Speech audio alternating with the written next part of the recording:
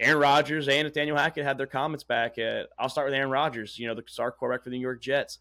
He was asked about it. He said he's not going to get too much into it, but he pretty much politely said, just keep my coach's name out your mouth. And as much as we've seen Aaron Rodgers, ride the bus over somebody else, back up, hit somebody else on his team, I respect Aaron Rodgers for making that comment. Stick it up for his offensive coordinator, a guy he's had a lot of respect for. It was a guy he was successful with in Green Bay. Going back to Green Bay.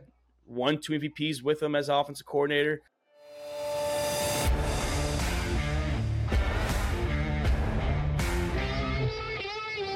All About the Balls podcast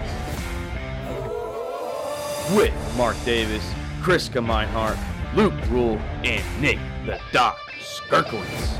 Hello and welcome to this Tuesday, August 1st edition of All About the Balls podcast. I'm your host, Mark Davis. Yes, you heard it right. It is August, everyone that's listening and watching out here. It is the time where preseason is upon us. We have the Hall of Fame game this week, preseason next week, college football later in the month, baseball's in full force. Welcome back, Doc, as well. Doc, how was that trip to Tennessee with the family? Oh, unbelievable, man. Unbelievable. Just great to get out of the wilderness, get up in the mountains, turn life off for a week, just hang out with the family. Little one loved it. Black bears off the back deck. Just a great time. Went up, saw a whole lot of stuff. Did one of those, those Alpine roller coasters? Them little, you just get on a little like go-kart type deal and go down the mountain, even though you're not, not really a roller coaster. But kind of is, but it's like a single car roller coaster.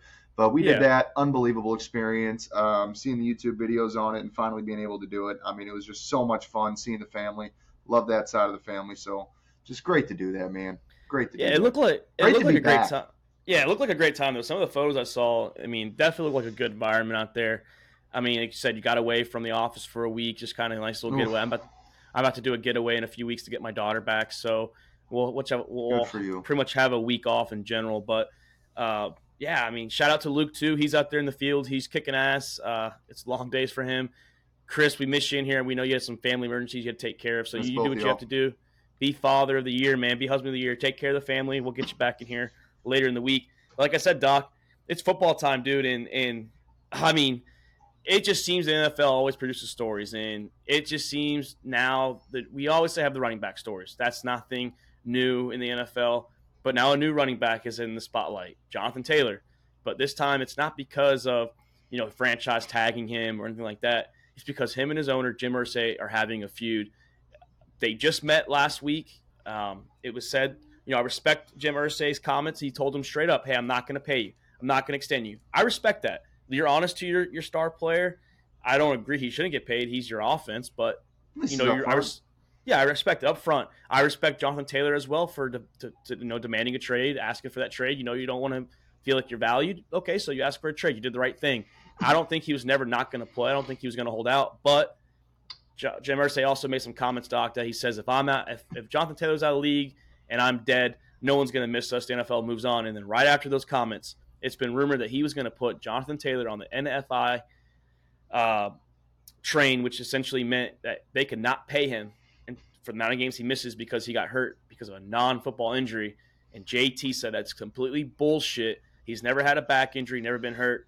What do we make of this Colts saga going on right now, this drama out there in Indianapolis? Yeah, honestly, I kind of saw this coming. I don't think that this had to do with the comments about, if I'm gone, nobody's going to miss us, whatever. I think, this kind of just went right in line with, him standing up for Saquon Barkley, Josh Jacobs, that whole situation. He was pretty vocal on Twitter or whatever the hell it's called now with that new logo. He was pretty vocal on standing up for his guy. That's his livelihood. It's his position. So you got to be, right? You expect that. But I think that this was just a cheap shot by Irsay to do this. Obviously something is missing here, right?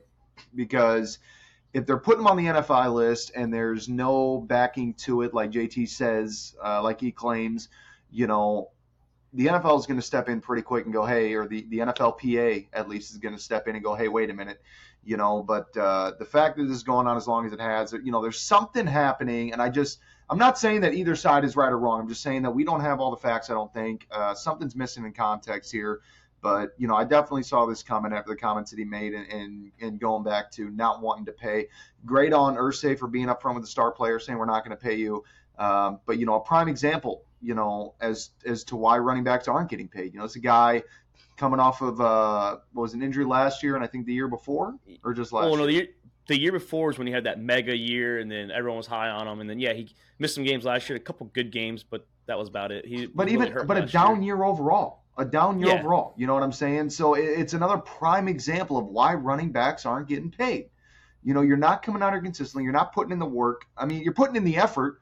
You know what I mean? But the numbers aren't showing for it. Running backs, we've said it before. I'll hit it again. Running backs are a dime a dozen. There's a lot of schemes. Doesn't matter who you put in there. You can put the mascot in there. He's going to make plays. He's going to get yards. He's going to move the ball up the field. He's going to control the tempo of the game. You know what I'm saying? So I'm not saying and again, this is where the context is kind of missing. I'm not disagreeing with Irsay on not paying him. I think he's got to prove some stuff. If this is his contract year, I need to see something this year before we make a deal. We're not going into the season with a deal. You know what I'm saying? I'm not arguing for every penny for you.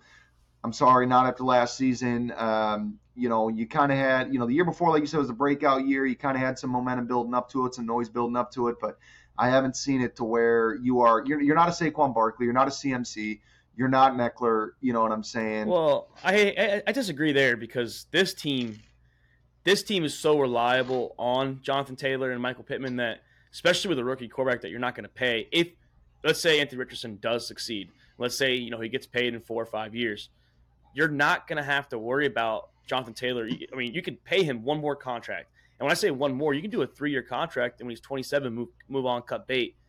But to sit here and say this early, you're not going to pay him, I understand and I respect that you're up front, but I wouldn't say that. I would want the guy to bust his ass, show what he's worth, pay him for a smaller contract. A 3-year contract is not a bad value. 27 is still a good age up to that age where he can still produce. And the fact is, back to that whole NFI thing, we just had an owner do some shady shit out there with the Commanders, Dan Snyder.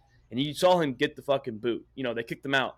If it comes out and you're doing this and you're trying to put a guy on NFI and you're trying to make sure he doesn't get no money, there's going to be investigations going on. And you don't want to be in the spotlight. You said you already had one owner out here getting let go, essentially, and these owners aren't going to back you if you're doing some shady shit. So you got to do the right thing, still play him. If he's healthy and he says he's good, his back's fine, then fucking play him. Don't sit here and truly rob him of his money. I already think the tag's robbing people of money, but to sit here and not pay him, if that's the route you're going to go, that is pretty shady shit to me. And I will lose all respect in the Colts owner, Jim Irsay. I know he's had his issues in the past, but that will literally be the last straw I've had with Jim Irsay. If that is the truth, what Jonathan Taylor is saying is true. No, absolutely. I agree 100%. I mean, I don't care who you are. I mean, if you're getting shafted and sidelined like that over some nonsense, I mean, that's cheating the game, cheating the system. You're cheating a man out of his livelihood. I completely agree with that. You'll never hear me say otherwise. But it doesn't change my mind on, this is your prove it year. This is where you need to come out ready to play. You need to put up some numbers. You want that 3-year deal? Guess what? We had one great year. We had 1 year with a couple, with an injury and kind of a down year. So his rookie year was good too. His first 2 years was phenomenal, and that's the thing is if you don't pay him next year, this is why I hate the tag, because what's going to happen is he's going to fucking tag him, and now we're going to sit here and we're going to go through all this again next year, and it's just so annoying because you could pay Jonathan Taylor, but if you can keep Jonathan Taylor for 3 more years on an actual good deal, you pay him a 3-year deal for, let's say, $70 million. What's that? That's almost say, let's say 60. 22 let's and say a half, 60. 23. Let's say 3 years, $60 million. That's a 20-year deal. Or something even less than that. Just do 3-year 45, make it 15 even. That's what a lot of running backs want anyways. If you see he's had 3 out of 4 good years, he's so young, he's not going to fall apart at this age. The age limit when they start to fall apart is 27, 28. So don't gyp him of his contract now. The tag's bullshit. I'm never gonna stand with the owners with that. I mean, I stand with the owners because they can play the system, because the system is there for them to play. It's a business. I think it's a bullshit system though. Not that they're not playing it the right way. They're playing it 100% the right way, but it's bullshit in general. It's just a bad rule for the players. Right, and you and I, we had some disagreement on different scenarios with the franchise tag, and I think that it kind of depends on the situation, right? So if you're talking this year as a franchise year for him, after last season, you're going to tag him. That's how it's going to go. Lamar Jackson, no, he should not have been tagged. You know what I mean? Saquon Barkley should not have been tagged. But if you're talking, but JT shouldn't be tagged neither because he is the offense, especially with a young coming quarterback. Coming off of last year, if this was his tag year, but it's not, right? So he's got a prove it year right now. Yes, if he goes off this year and he's back to prime JT that we know, prime JT that we love, pay the man, right? But the reality is, when you're coming off a season like he had last year, there's so many what ifs. You can play the game all day long. There's so many scenarios you can run through your head. The season that he had last year, this is a prove it year. I'm not saying jump to the franchise tag. I'm not saying cut him. I'm not saying, the NFI list, but this is your year where you are, hey, if he's right by the deadline, we can talk contracts throughout the season as the season goes. But I want to see that you're going to be healthy. Because we've seen too many players consistently injured throughout the years, guys that should be shining stars that just continue to be hurt. I want to see, and we'll talk more about that in baseball, but I want to see you prove everything this year. If I see, and it doesn't have to happen by a certain time this year. Yeah. You make the plays by the end of the year. Let's do it. Let's make the deal. Let's give you the 3-year deal. You know what I'm saying? But if he comes out week 4 and gets hurt and is out until 12, and you say 3 years, $60 million deal, no big deal, right? I'm saying if he gets hurt, right, yeah, and if he gets hurt early on this year and it becomes a trend, you say he's a big part of the offense, I agree. But if he's out and he's hurt, he ain't doing nothing for that offense. Honestly, even the games that he played last year, he was not stellar by any means. No, he had a couple I don't think he was shit. He wasn't wasn't shit, but he wasn't the JT that we know and love. So I want to see him come out, perform. This is a prove it year for me. If I'm Jim Irsay, you know what? Comments be damned. Focus on this year, because I'm going to tell you right now, if Richardson goes off and, he progresses well throughout this season in his rookie campaign and JT is putting up the numbers, it's going to change Jim Irsay's tune. Because if you got a winning team, you're going to continue. You're going to build around in the offseason. You're going to pay the guys who deserve to be that are keeping you in that spot. It's going to change by the end. I guarantee it. We'll see. We'll keep. It's definitely an eye to keep on, or something to keep an eye on, because, like I said, training camps or preseason's coming up. We're going to see if he's even going to play. What's going on with so-called injury? We'll see if Jim Irsay does change his mind. Let's hope that John Taylor goes out and balls out, and let's see if that forces Jim Irsay's hand, and we'll see if he gets paid. Doc, though, you mentioned injuries being a part of the game, and Tim Patrick, a lot of Bronco fans, I have a couple of them in my office here, they're high on Tim Patrick. They wanted him back. Last year he tore his ACL in training camp. This year he tore his Achilles just a couple days ago, or yesterday, I believe. Prime example. And they lost KJ Hamler as well, who got designated, but they plan on bringing him back whenever he can get back. He has a heart issue, so he's going to be out for a little while too. So the Broncos just lost 2 of the receivers that they were hoping to have. They still do have Cortland Sutton, and they still do have Jerry Jeudy, and they did draft Marvin Mims out of Oklahoma this year. So that is their top 3 on the depth chart at the moment. Also, Russell Wilson's having issues with the system that Sean Payton's installing, Doc. How worried should the Denver Broncos offense be, especially with Javonte Williams coming back from an injury? So we don't know how the run game's going to be there. How worried should the Broncos offense be heading into the season? Well, I don't think it's time to panic yet. I think there's still some time in the season to kind of, get Russell into that system with Sean Payton. I think, as far as the injuries go, I mean, that's just part of the game. You still got a couple of solid 1 and 2 receivers. Mims, I like to pick up out of Oklahoma. I don't think we're quite in panic mode yet, but I think we're getting there. You know what I'm saying? I think a lot of it is going to rely on how Russell adapts to this Sean Payton system. I don't think it's an overly complicated system. I think that Russell, in my opinion, is just struggling. You and I talked a little bit before the show. I think, it's just some kind of struggle of adapting to not having the control that he's used to having in his organization, his team getting kicked out when Sean Payton took over. I just don't think that he has the say, rather, in what's going on as much as he had hoped.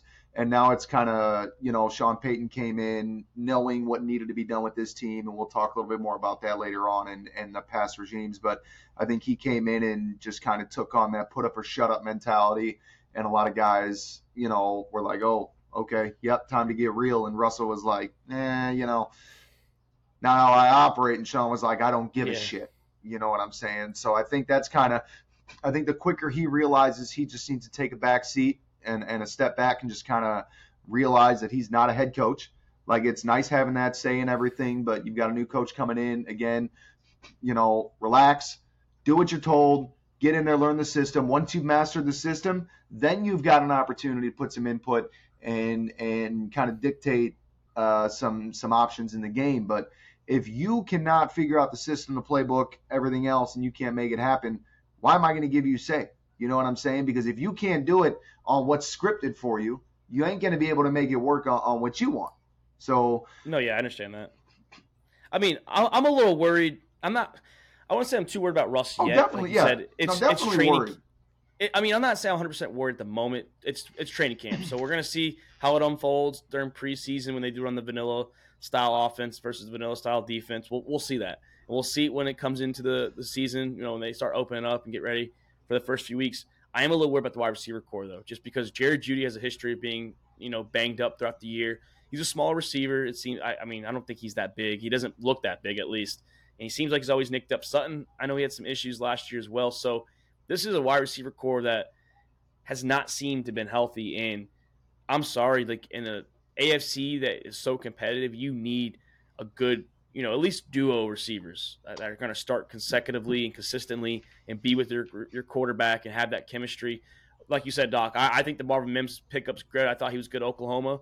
I think that he'll help any team. But to be your third receiver in a rookie year where maybe you aren't ready to be in that role yet, we're going to have to keep an eye on him. But Sutton and Jeudy have to stay healthy because if they don't, this team is going to be so far behind other teams. Like I said, Javonte Williams is coming back from a nasty injury. We're going to see what him and P. Ryan can do together, and that can take the load off for us. But Jeudy and Sutton have to stay healthy because this receiver core does not seem deep right now with the injuries that already occurred. If they didn't have these two injuries, you can miss a guy here and there. That's completely fine. I understand that. But now you're down Tim Patrick, KJ Hamler. This offense needs to get some consistency there. They have to have the core there because, like you said, it's not a complicated offense, but it's new. So all these players are learning it, and you just can't be missing time. That's going to take it's going to help the pressure off Russ too if your receivers are there and healthy. So I think it's an issue for the receiving core right now. The receiving core in Denver, I think that's a big problem at the moment.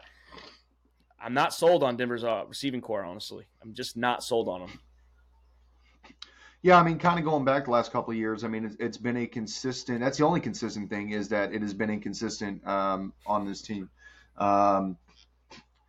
Obviously there's some worries with the injuries, even with, what's left on the receiving core. I don't think it's a bad core to have, but again, it's, being able to show up, make plays, and being able to stay healthy. But, the argument of having a good 1-2, I mean, you can make that argument with any NFL team. You know what I mean? If the Bears had receivers, look where they'd be.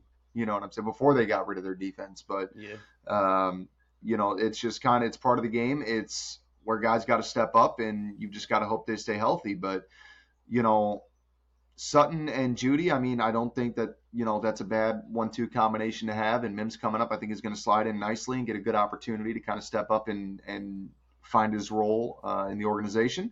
So it'd be nice to see, him kind of evolve and step up, take that spot so that if another injury does occur, he can slide right in and make some plays happen. But I'm going to be honest, I think looking top to bottom on this team, I think my concern lies mostly with Russ over the receiving core. I mean, that makes sense. Another injury. He's coming off that bad year. I mean, I do apologize. Yeah. Sutton and Jeudy haven't missed as much games I thought they had the last 2 years combined. They have missed a few games each season, but it just seems like they're – I wouldn't say that they're hurt. It just seems like they're invisible. Like, I mean, Sutton, especially last year, disappeared a lot. It seemed like whenever I was watching Broncos the games. Core, that's the thing. The biggest consistency, like I said earlier, about this receiving core is the inconsistency. Yeah. And them being able to show up and play. And Sutton and Jeudy absolutely have the talent and the makeup to Oh, be I a agree. spot-on 1-2 combination in this league. So they come out, and this is where it goes back to Russ. If Russ is performing, Russ is stepping up, doing what he needs to do, he gets his system down, he can absolutely make them into stars. They're capable of doing it without Russ, but obviously he's their quarterback, so they need him. But, these are two guys that can be standouts in the league, and Russ can help make it happen, and Russ can be a standout himself. It's just And he's that's on a why proven my year biggest too.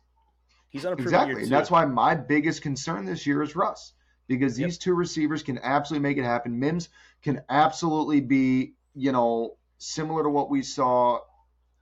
I'm not even going to go down the list. I mean, we can do this all day long, but he can absolutely be a stud rookie receiver for this team now that he's pretty much guaranteed to get some targets with the openings in the roster. But, that's where it's going to come down to Russ to step up and make plays. We saw the struggles last year. He's got to step it up. He's got to be that veteran quarterback, that Russ that we knew in Seattle. I honestly, I mean, there's he needs so that many, big year. yeah. There's so So many things that we can think about as far as, sorry, I don't mean to cut you off. I just want to get this point out. But there's so many things that we could think about as to why Russ struggled. But honestly, I think that he just came out of Seattle and came into Denver, and I think that he was expecting it to be an easy transition, and it wasn't. And I don't know if he just didn't put the work in or what, but I mean, Russ has got to step his game up this year. That's all there is to it. The receiving core, I'm not even going to say, despite the injuries that we've seen already this year, I'm not even going to say the injury core relies on being healthy. I'm going to say it relies on Russ. Yeah, and that's something I definitely agree with you. Like Sean Payton alluded to, he did say the team last year, even though it wasn't just Nathaniel Hackett, he did call out the team in general, especially the offense. I mean, it was a lot more than Nathaniel Hackett, yes, but Russ was part of the problem. I think he had distractions on his mind. He maybe self-enforced distractions because, personally, it looked like he thought his ego was already too big. So, personally, I think his ego was already too big, so that's kind of what it was. But Doc, that's what I thought. I thought he was going into Denver, thought Denver had a made up team top to bottom, thought he was just going to walk in and win a championship. I kind of got that that image of what he kind of walked in, big dick Russ, big dick energy. Thought, I'm here. I'm all y'all needed. We gonna win now, baby. No, it didn't happen. Yep. But no, that's definitely, minus the Jets, I think this is definitely one of the most interesting teams just because Sean Payton's coming in town. Russ is on a prove-it-year deal. But, Doc, speaking of the Jets, I mentioned Hackett. We did talk about it last week, but Hackett and Aaron Rodgers, they definitely had their chance to respond. And, I know you're tracking what Sean Payton said and the bullshit excuse he had and the little, fake apology I guess it sounded like he had to do. But Aaron Rodgers and Nathaniel Hackett had their comments back. I'll start with Aaron Rodgers, the star quarterback for the New York Jets. He was asked about it. He said he's not going to get too much into it, but he pretty much politely said, just keep my coach's name out your mouth. And as much as we've seen Aaron Rodgers, ride the bus over somebody else, back up, hit somebody else on his team, I respect Aaron Rodgers for making that comment. Stick it up for his offensive coordinator, a guy he's had a lot of respect for. It was a guy he was successful with in Green Bay. Going back to Green Bay. Won 2 MVPs with him as offensive coordinator. I know it was a lot more than just Nathaniel Hackett. They had LaFleur as well. So I respect Aaron Rodgers for making that comment. And you know what? Good for Nathaniel Hackett for sticking up for himself, too, because he said, you broke the code, man. Like, that's the coaching code. We're brothers here in the league, even though I might have screwed up the Denver Broncos. I was part of that. But you don't call me out like that, especially when he has nothing to do with the Denver Broncos right now. Yes, you can say, like I told Chris and Luke, you can say the Denver Broncos have a lot of issues. We got to pick up the pieces here. It was just a bad situation that happened last year, and then leave it at that. You don't have to mention names to get personal. I agree with Nathaniel Hackett, Aaron Rodgers, and Robert Saleh. Just shut the fuck up, Sean Payton, and worry about the Denver Broncos. Yeah, the Broncos have been an issue going back several years. I mean, since Payton retired, best way. 100%. Since that playoff run against it was Brady Cam and Newton. Cam Newton in Super Bowl. Honestly, I think that Sean Payton just kind of got ahead of himself and overthought some things, and like we talked about earlier, I think he just kind of made a comment to pre-allude a excuse for why the Broncos are the way they are in case he can't fix them right, which was a mistake on his part, and like you said, Rodgers, I respect him stepping up, standing up for his coach. You got to do that because you don't, And he did it in the best way possible. He used as minimal words as possible. Didn't really, said keep my coach's name out your mouth. He Will Smithed him, but he didn't slap him across the face. You know what I'm saying? He probably would have if he was next to him, to be honest. He probably would have just slapped him just like that. It's the Aaron Rodgers way, though. He's not a very guy that – I mean, he could talk, but he's very short and to the point. I mean, he's just – I was waiting for him to say, keep my fucking coach's name out your mouth. That's what I was hoping. I was always going to drop the fucking F-bomb and just be like, yo, just shut the fuck up, dude. Like, I mean, this New York vibe, though, if you see Rodgers, he looks a lot happier. I mean, him and Sauce are vibing, getting chains on in the locker. He's got options out there. He's got weapons. Oh, yeah. He's happy. He's got a future out there. It's a fresh start, and I think that if this was a Green Bay Aaron Rodgers, and let's say it wasn't Hackett, they call it another coach, I don't think he would have been as quick to pull that trigger to back or to defend his coach. So I think the New York vibe has got him good. No, if he was in Green Bay, he probably would have made a comment similar to something like, let's see, what can I come up with? Oh, he should have never left us. Oh, he should have never left Green Bay.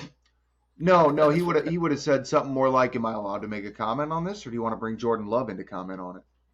Yeah, he would have said something smart. He would have ran over that coach that they called out. He probably would have backed up Sean Payton, but I respect Rodgers for saying this. Yeah. Yeah, and I respected it and crossed the line. He just made it clear, hey, leave it alone. Shut your mouth. That's it. You know what I'm saying? He didn't really attack back, and as the leader of that team, and even coming in, he's the leader of that team, standing up for his guys, let them know, that brings that cohesion together with the team, unifies them and everything, and fake apology or not from Sean, I mean, I still respect that at least because I think deep down, no matter how, no matter the delivery, I think he realized like, shit, yeah, no, I shouldn't have done that. I would have just said, just don't say it. Don't even apologize, man. Just keep it. It makes week 5 juicier, honestly, more spicy. But I'm going to laugh when they come out and fucking stomp them. When they stomp New York, or New York stomps them? No, New York stomps them. New York's going to kick the shit out of them. The only thing I'm having it when we talk, because we're going to predict these games, it's in Denver, so that's a hard stadium to play. Denver's defense still isn't bad, so we'll a little early to break that game down because we don't know what's going to be like with the teams back, by week 5. Which is like another month and a half, literally 2 months. So, speaking of the Jets, though, Doc, Jets and the Browns this week, we have our first preseason action. It is the Hall of Fame game. We're not going to really go into details about it. We'll probably cover it on the Friday episode. I like to see some of these backups. I don't know how far. We're going to see a lot of rookies. I'm excited to see Cedric Tillman from the Browns. He's a University of Tennessee third-round pick. Zach Wilson's probably going to play a little bit. Aaron Rodgers has been coaching him up a lot on the field, so interested to see some football. I don't care if it's shit, if it's the third strings versus each other. It's definitely more exciting to see the USFL and the XFL, in my opinion. So, ready for some football.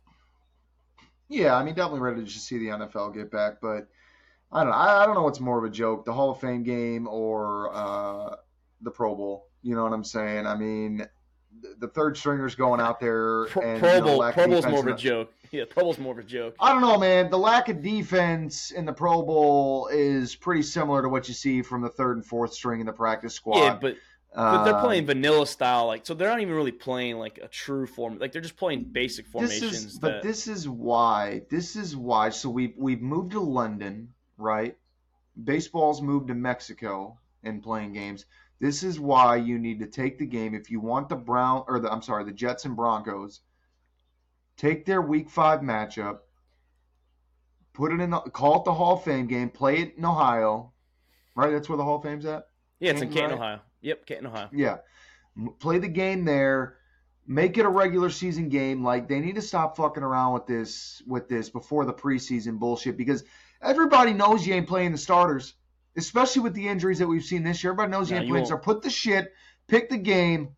The team, the game that you want it to be, whatever your decision-making factor is to pick who it's going to be before the preseason, apply that to the regular season, pick the game, have those two teams play in Canton, call it a fucking day. Call it a Hall of Fame game. You'll see the starters week 2 of the preseason when they play about maybe a quarter and a half or so. You'll see them week 1. They'll play the first drive in week 1. Yeah, they'll play the first drive week 1. They'll play about almost a half in week 2.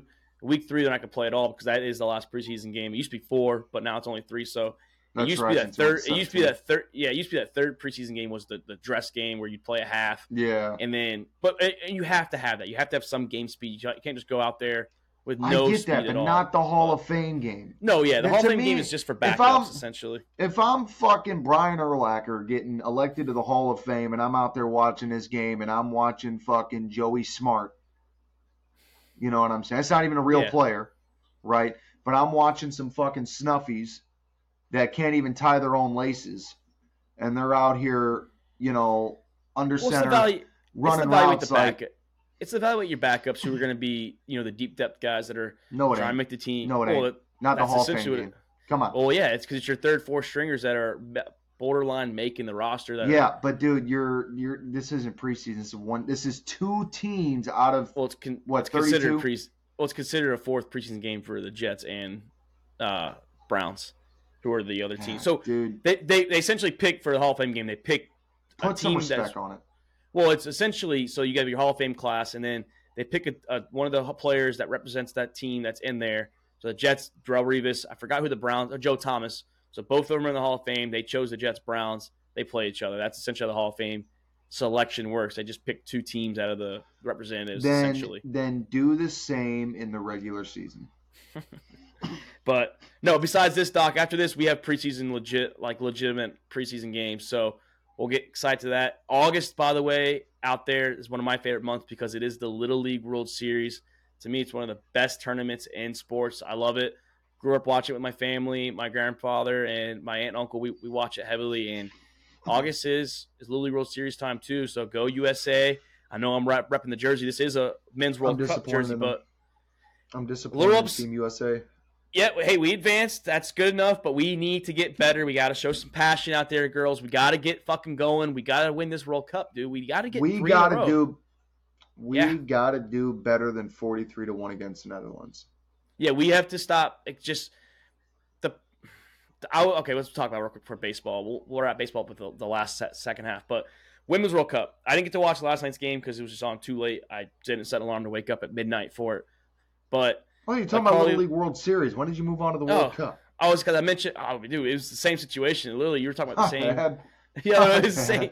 Well, I mean, they both for the women's World Cup though. I mean, they need to start showing some passion out there and start fucking winning because we won 2 in a row for the World Cup for the women's. We need to fucking get this third one in a row. It's this mediocrity bullshit against these teams that we should be blowing out.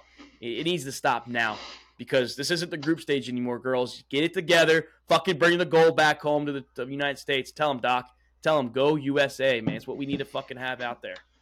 Oh, go USA, dude. I mean, yeah, it's time to pony up. You know what I'm saying? Stop fucking around.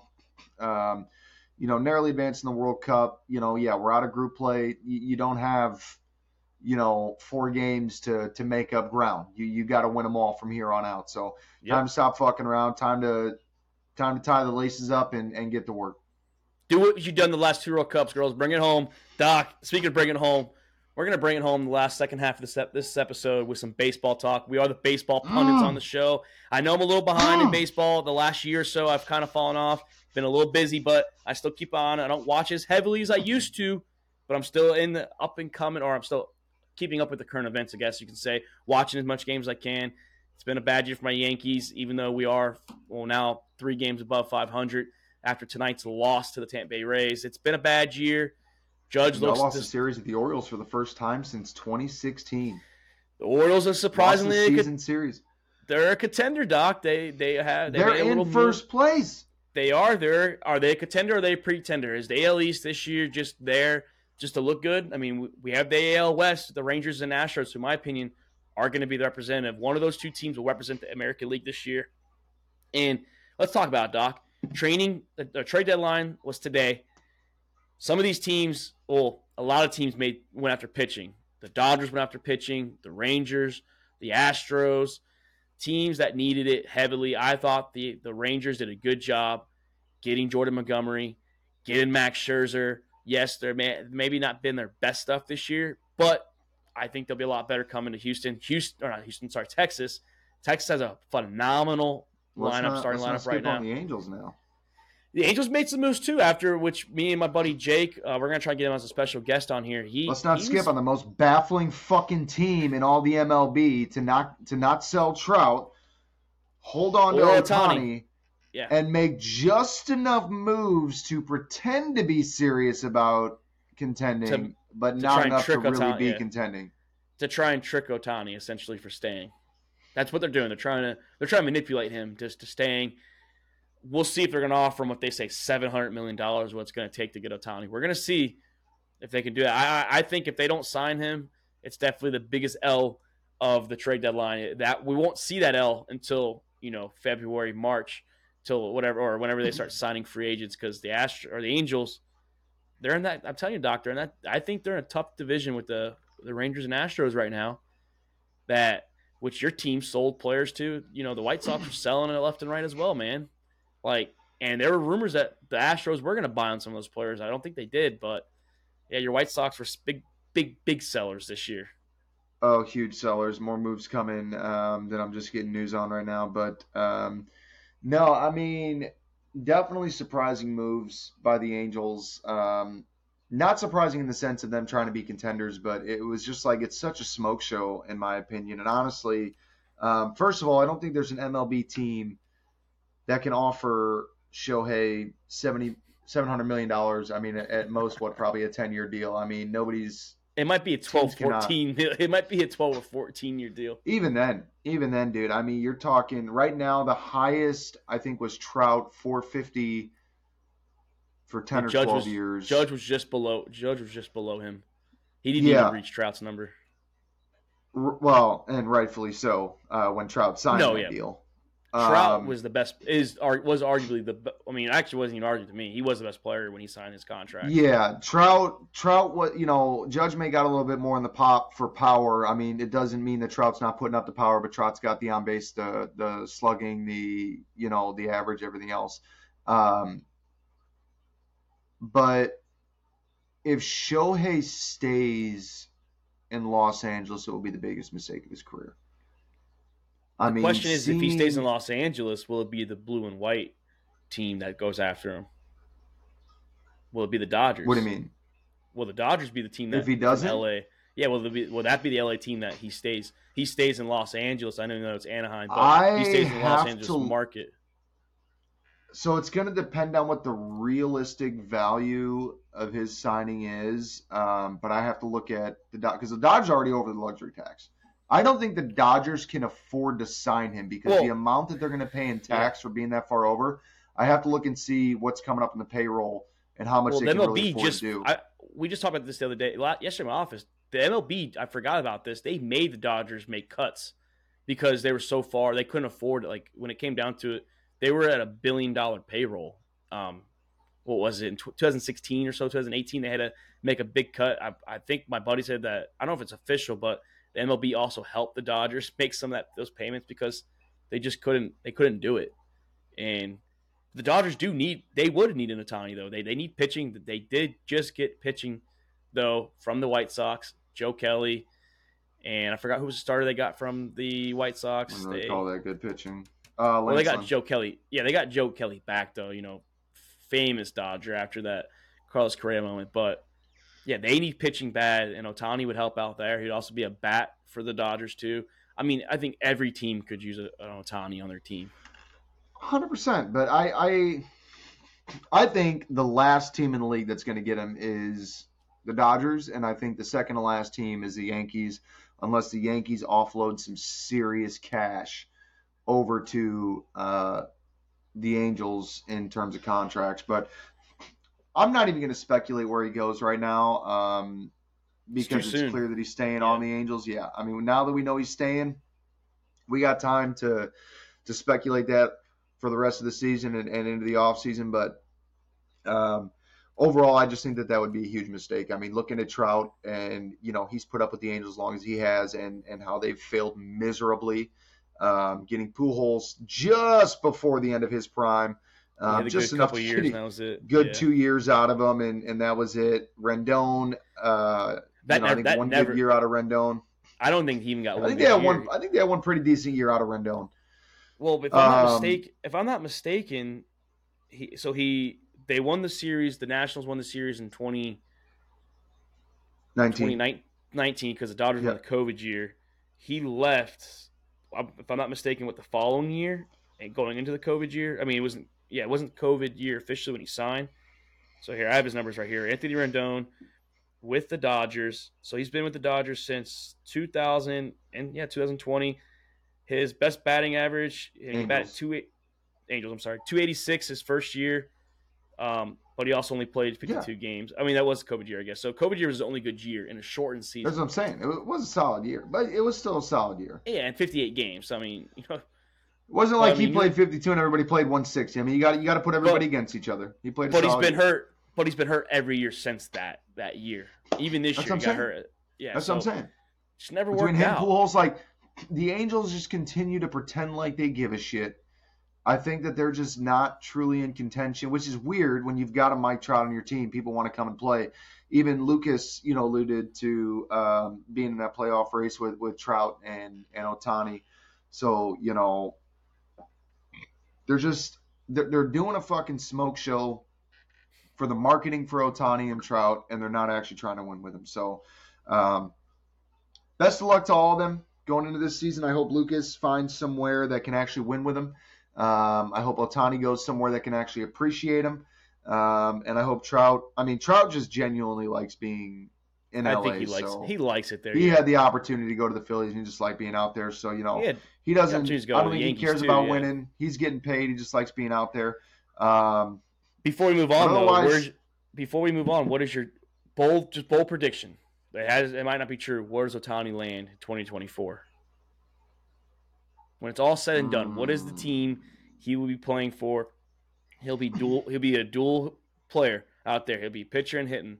Where is he going to be at, Doc? I'm thinking the Giants are going to make a steal for him. I think the Giants are heavy on Aaron Judge.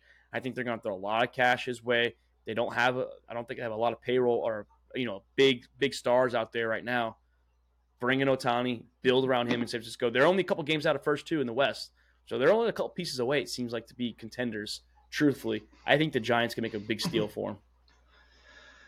I think there is one team that can afford the lofty contract that he will bring. A team that is young enough, that has enough control over the folks that they've got playing that are contenders right now. I'm going to go a three-way tie as far as who's going to get him. In no particular order. I'm going to start with the two obvious, Braves and Rays. I think Atlanta and Tampa Bay especially, we know how desperately they need pitching. Every year they attack pitching at the deadline, and providing that bat as well. I think that would be the final piece that the Rays need. Same thing for the Braves. I think it gives them another strong arm in the rotation and another great bat to play in the DH spot. That'd be house money too to go to the Braves. How good they are. They didn't really do much at the deadline. They did get Brad Hand, another pitcher that they really don't even need. I have to look them up, but I don't think their payroll is too crazy. And it's spread out too. Everyone is spread out for the most part. Like they have a couple guys here and there. It's like every other year they have a guy that is due. So they are really playing. Yeah, that management is definitely spreading the payout strategically too. Because like I said, they're probably the best team in baseball right now. Right at this moment, they're the best team in baseball. And if he does go to Atlanta, Doc, if there's no injuries, I'll wait to hear my next one. Please don't say it. Wait. I'm hoping you don't say in the Boston. Please don't say Boston. That's no, all I don't want. No. Okay, because people are saying Boston's going to be into him. So. No, Boston's. Everybody's going to be into him. Everybody's going to make a pitch, but the real players are gonna emerge. But one team that I think can actually afford to throw the ridiculous money at him because their team is so young and they have so much team control. My dark horse. You heard it here first. I'm going Chris Gemeinhardt here. We miss you, Chris. I'm going to do this one for you. Turn it the fuck up. You heard it here first.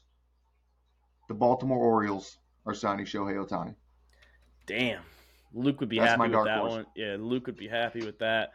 I mean, he might actually watch the Orioles. Think about it. The young talent on that team. Yeah. They don't have any crazy money tied to anybody. They've got control over the bulk of this team. They've still got guys down in the minor leagues that are ready to come up.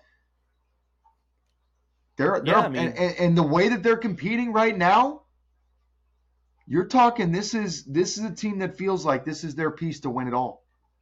If they're doing this with the youth that they have, the inexperience that they have, and they've still got a lot of talent in the minor leagues knocking on the door to come up here, Shohei is just the last piece.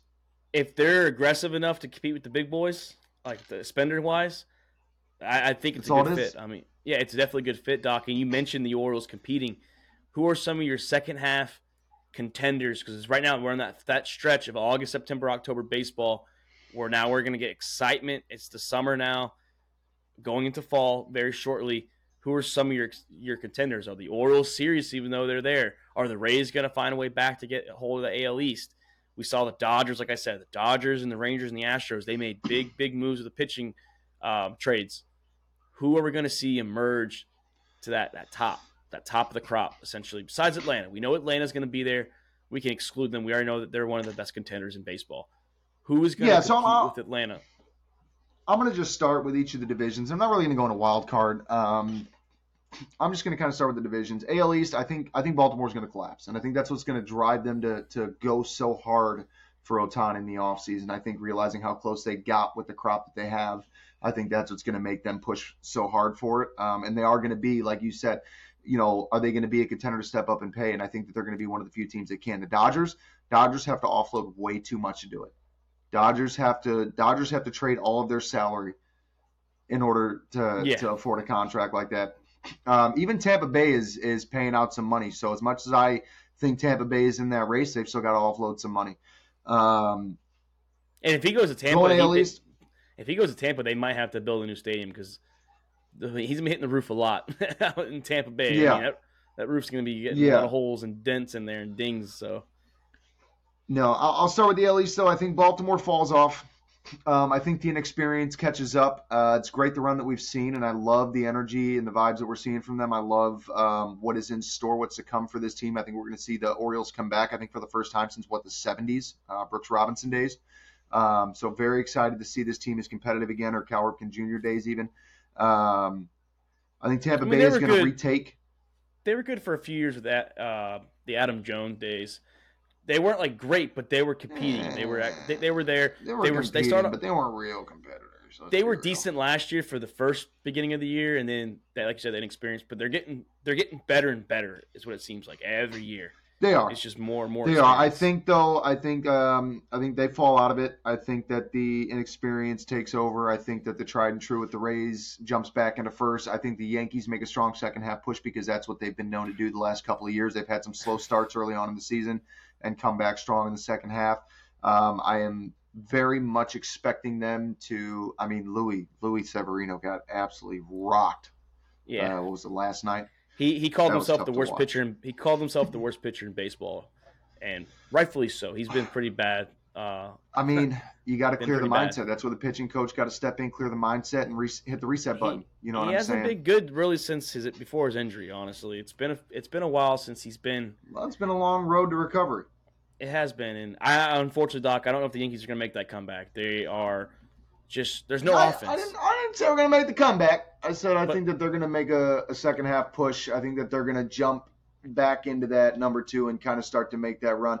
Because I think that Baltimore is not just going to fall like late in the last week. I think it's going to happen a little harder than I would like to see. I mean, I'm not talking like a 30-game losing streak, but over the course of the second half, I think that gap between the Orioles and the Yankees is going to start to close. And honestly, you're only talking 11 games between the two of them. I mean, you can make that up in 6 days. 6 days of standings could completely swap in this division. So it's not like it's something that's unquestionable. But I think the Yankees do make a push. I think they start to recover. They've done it before. I mean, this is typical Yankees of this century. Let's be real. Going to the AL West, Rangers very strong. Unfortunately, Houston made a lot of moves at the deadline. Texas made a couple of moves at the deadline. I think, regardless, I think Houston comes out on top. Again, just the experience, the playoff atmosphere. This team knows what it takes. They know what it means to be there. I definitely think that's them. Oakland, I think we can rule out Oakland in any facet of competition for probably the next 5 years. They're done. Um, Last division in the American League, my division. You don't have to talk. You don't have to talk about it, to be honest. It's a waste of your breath if you even say anything good about them. Very difficult one to talk about. They're gonna. Honestly, AL Central is gonna. Yeah, Twins are gonna get to the playoffs, and then I'm not even gonna say that. I think the Twins are gonna take it because Cleveland was sellers at the market. White Sox were sellers at the market. Royals are just dog shit. Detroit's like that Baltimore a couple of years ago. Like they're all just finding their way into the show. And they were trying to sell too. Even Eduardo said, "No, I am not leaving. I'm not going to LA." So they tried selling a couple players. They get rid of a couple, but I think the AL Central they're just going to make the playoffs. Good for them, and they're going to get demolished in the playoffs, no matter who they play. Baseball's weakest division, like you said, not even worth talking about. Just breaks my heart for my White Sox. I don't even know what to say at this point anymore. Honestly, sell the house. We did make a couple ones. We did pick up a couple top 100 prospects. Great to see that. I'm kind of hoping the White Sox just finish out losing out the rest of the year, get the number one pick for next year's draft. That would just probably be the only highlight of this season. But I mean, I could talk about the White Sox and why they're struggling all day long. So we'll touch on that another time. Moving on to the National League, the NL East. Marlins couple sneaky moves. The Mets were sellers, another disappointment. The Mets are like the White Sox of the National League as far as disappointment goes. Actually, it's kind of a toss between the Mets and the Cardinals. And the Padres. Don't forget the Padres too. No, Padres are fully expected at this point. This is 3 straight years of the Padres being a finished product, a polished product that should be able to win and just haven't been able to. So we'll get to that more in a little bit.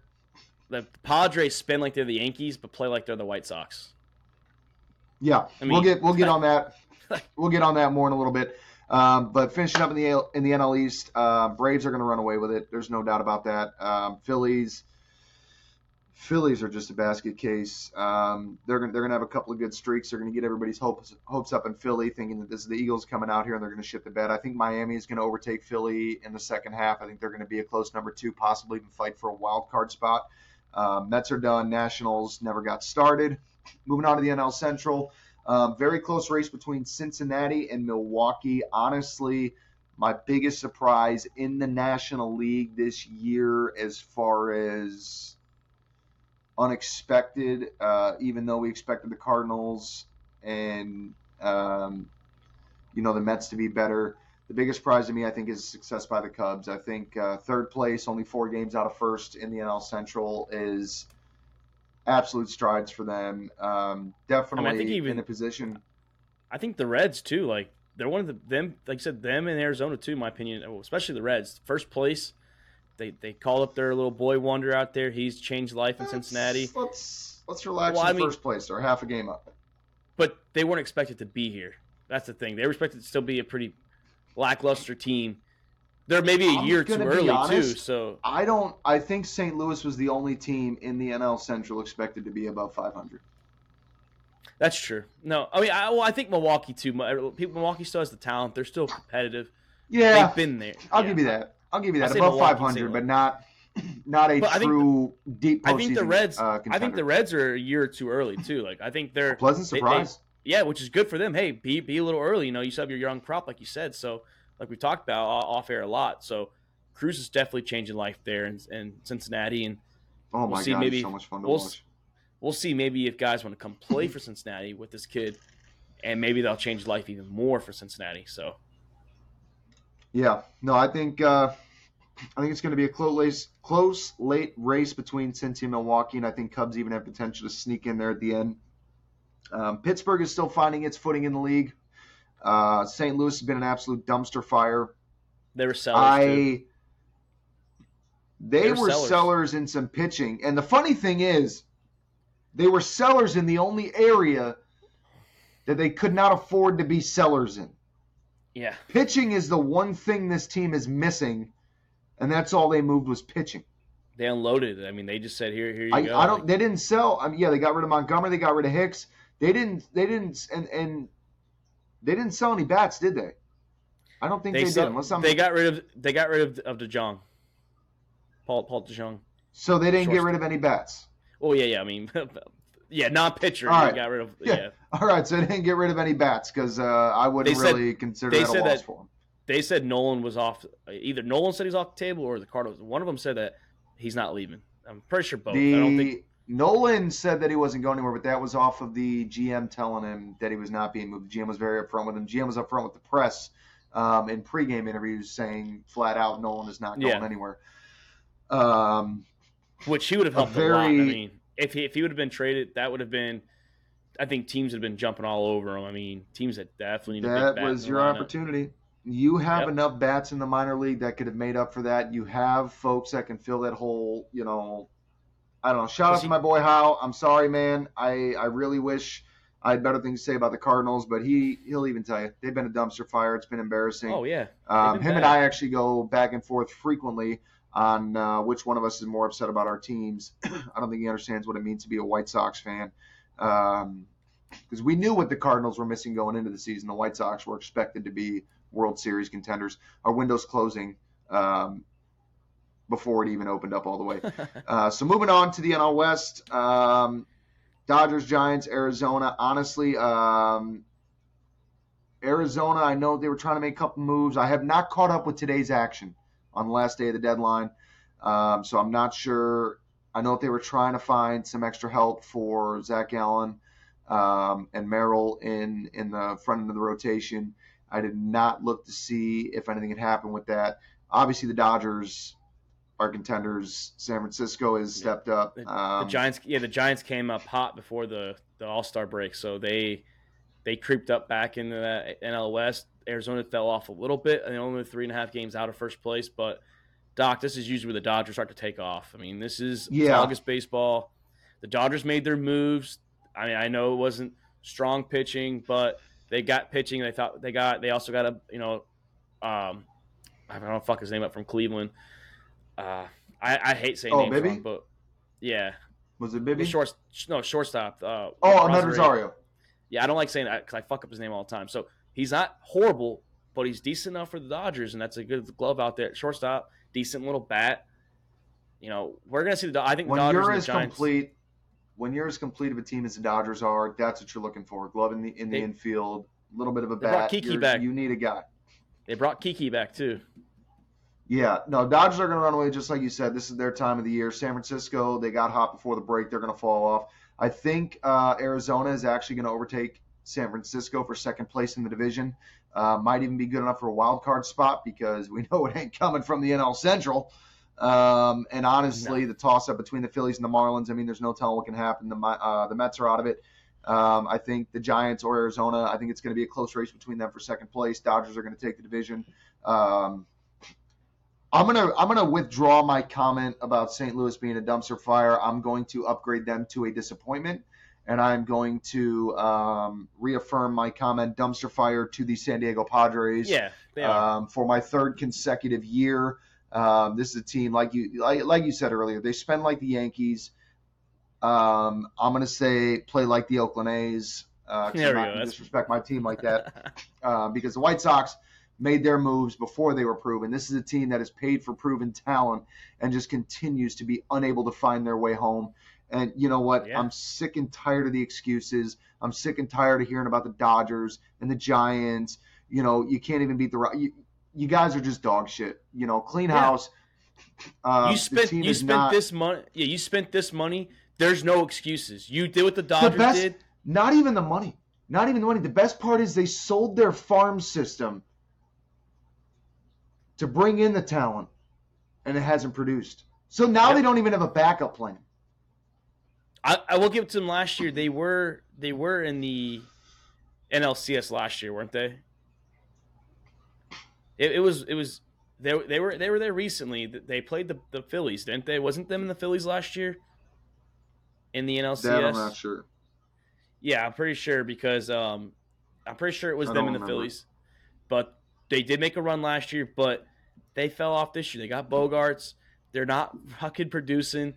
Machado's there. Tatis is back. I don't know what more excuses. Well, let's talk about the fucking guys that are back. Okay, Tatis. minus the PEDs and the motorcycle injuries. Okay, hitting 270, not a terrible line. Soto, 275 again, not a terrible line, but for these guys, way below the mark. Way below the mark. Soto would have been a good name for the Yankees because his left-handed bat, the short porch. Don't know why San Diego didn't try and unload on him. And the Yankees will not go for Soto until he's 30. The Yankees do not go for folks until they are long-established veterans, sign them to a ridiculously long contract, get 3 or 4 good years out of them, and then they're stuck with them. Well, paying we them haven't even tons of money. We haven't done that. We haven't done that in a while. Cashman's kind of gotten a little soft. I know we did trade for Stanton, good, and we signed Cole to a big contract. Well, Judge was homegrown. What, Cole or Stanton? No, Stanton. Stanton was but that was the last big trade that we've made. Really, that I could think of. I mean, Cole, that was the first big signing that wasn't from our team in that was years. A mistake. Y'all are gonna feel that. Well, Cole's having a great year. Cole's one of the only shining lights. No, right I know now that, but don't you guys have him signed until 39 or 40 or something? I mean, I think he signed a 8 or 9 year contract, like most players. Name me 3 starters that have pitched into their 40s in the last 10 years. I mean, Bardo Colon is probably the only one I can think of right on the top of my head. I don't even think he pitched in the last 10. Did he pitch in the last 10 years? Yeah, he's definitely pitched in the last 10 years. I mean, he pitched after 2013? Yeah, I'm pretty. Yeah, he definitely did. So Cole's contract was a 9-year contract. He signed it in 9-year, $324 million deal. He signed it in 2020. So, I mean, we only have him until 28, really. So how old is he? He is 32. He'll turn 30. He'll turn 33 at the end of the year. Well, actually, he'll turn 33 in 30 days. So you have him until 39? 38, yeah, 38, 39. All right. We'll see. Going back to the Padres. Going back to the Padres. Manny Machado. Yes, I butchered that name because he has butchered his numbers. All right. 258 for Manny Machado. Absolute embarrassment coming off of last season. One of the best contact hitters last season. Able to just put bat on the ball, poke it anywhere in the field. Great average. Coming out to start the season. What did he finish last season? Because I know that he tapered off. Yeah. I know he tapered off towards the end of the year. He had a big year last year because I remember that was he was talking about if he was going to stay there. 298. And he had a hell of a start to the season last year. So 298 last season. And then my favorite. I'm going to pull this guy up just so I can fucking look at this before I get him here. This Bogarts or let me go back. Hang on, Bogart? God damn it. We're not going to spend 30 minutes on the San Diego Padres. I mean, we still got other teams, MVPs to talk. So 307 last year. Where's the home runs? Only 15 homers. He got 11 already this year. But yeah. Who are we talking? No, it is Xander Bogaerts. 307 last year, 262 this year. The money that they put in again. And this is the problem is these guys have one breakout year and these teams are chomping at the bit to come and spend all this fucking money on these guys. And it's not paying off. Honestly, I think one of the best additions for this team was Gary Sanchez. That's sad. That's very sad. The fucking tank Sanchez. The problem with baseball in general is that, yes, Bogarts was good for a few years in Boston. And don't get me wrong, he was a stud. But paying a guy 10, 12-year contracts is ridiculous. If that's the one thing the NFL and the NBA does right, they sign 4 or 5-year contracts, and they move the fuck on if they're not good. If they're going to be good, like Mahomes is the rare exception where he was signed to a 10-year deal. And guess what? He was signed a 10-year deal going into his 5th year, his player options, when they said, we're going to give you a 10-year deal. So he still has his whole prime to compete. You know he's going to be there for 10 years, and he's going to be at a high level every single year. That's the problem with baseball, Doc, with these contracts. The Padres are definitely a big part of that. They have that with Machado. They have that with Bogarts. Tatis is on there as well. Tatis was young when they gave it to him, so I can understand that. even though it was after 1 or 2 big seasons, and that was it. That was before the PEDs. Yeah. We only got a couple minutes left, Doc. Are we in agreement that Acuna and Ohtani MVPs for both leagues? Acuna's got 51 stolen bases right now. He's about to have a 40 home run, 50 No, Acuna's definitely up there. Last I saw, he was batting like 324. Ohtani, I'm just going to feel bad for you, 1 year after Judge sets the new record for AL home runs, and Ohtani's about to fucking smash it in August. Let's pause there, because I say it all the time. That is the most bullshit celebration I've ever seen in my life. As much as I love Aaron Judge, give him his roses. That's a lot of home runs. I'm not saying anything bad about him, but it's not a fucking record. It's not. There's 2 leagues in the MLB. The Major League Baseball record is not 62 home runs right now. Barry Bonds said that's true. Because I'm going to say, God damn it, we got the NL Central record in home runs. No, you don't. He was a West member when they did that. NL West. I'm not. But I know. All those users, though, all the guys in the NL that have those record above Aaron Judge were all steroid users and cork bat users. So Judge is the only one. It seems like Roger Maris and Aaron Judge are the only 2 clean ones to do it, to have that 60s or higher record. So shout out to you, Aaron Judge, actually. Yeah, I mean, good for you, but it's still not a record, Doc. Right now, though, August 1st, give me your World Series. I want to hear it before we sign off. I'm gonna go Rangers and Braves. We're gonna see Texas Rangers versus the Atlanta Braves. I think the Rangers bolstered that pitching staff. They have the offense there as well. Corey Seager, Marcus Semien balling out this year. The Braves are the Atlanta Braves. We don't have to fucking dig into it. They're the best team in baseball right now. Texas Rangers versus Atlanta Braves in the World Series. I'm going Braves. Man, battle of the Florida Georgia teams. I might have to try and find a way to go to that if that happens. Go to the Tampa Stadium.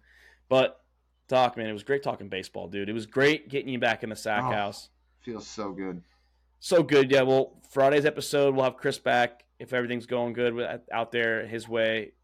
Chris, hopefully everything is going good when you listen. Luke, hopefully if you do listen, I know it's hard for you. Hope you're kicking ass out there in the field. Doc, we're going to cover some preseason, Hall of Fame game Friday. We're just going to break down some things we saw. Hey, you never know. You might see some good highlight plays. Those are always good to talk about. So Browns, Jets, also Hall of Fame is this week.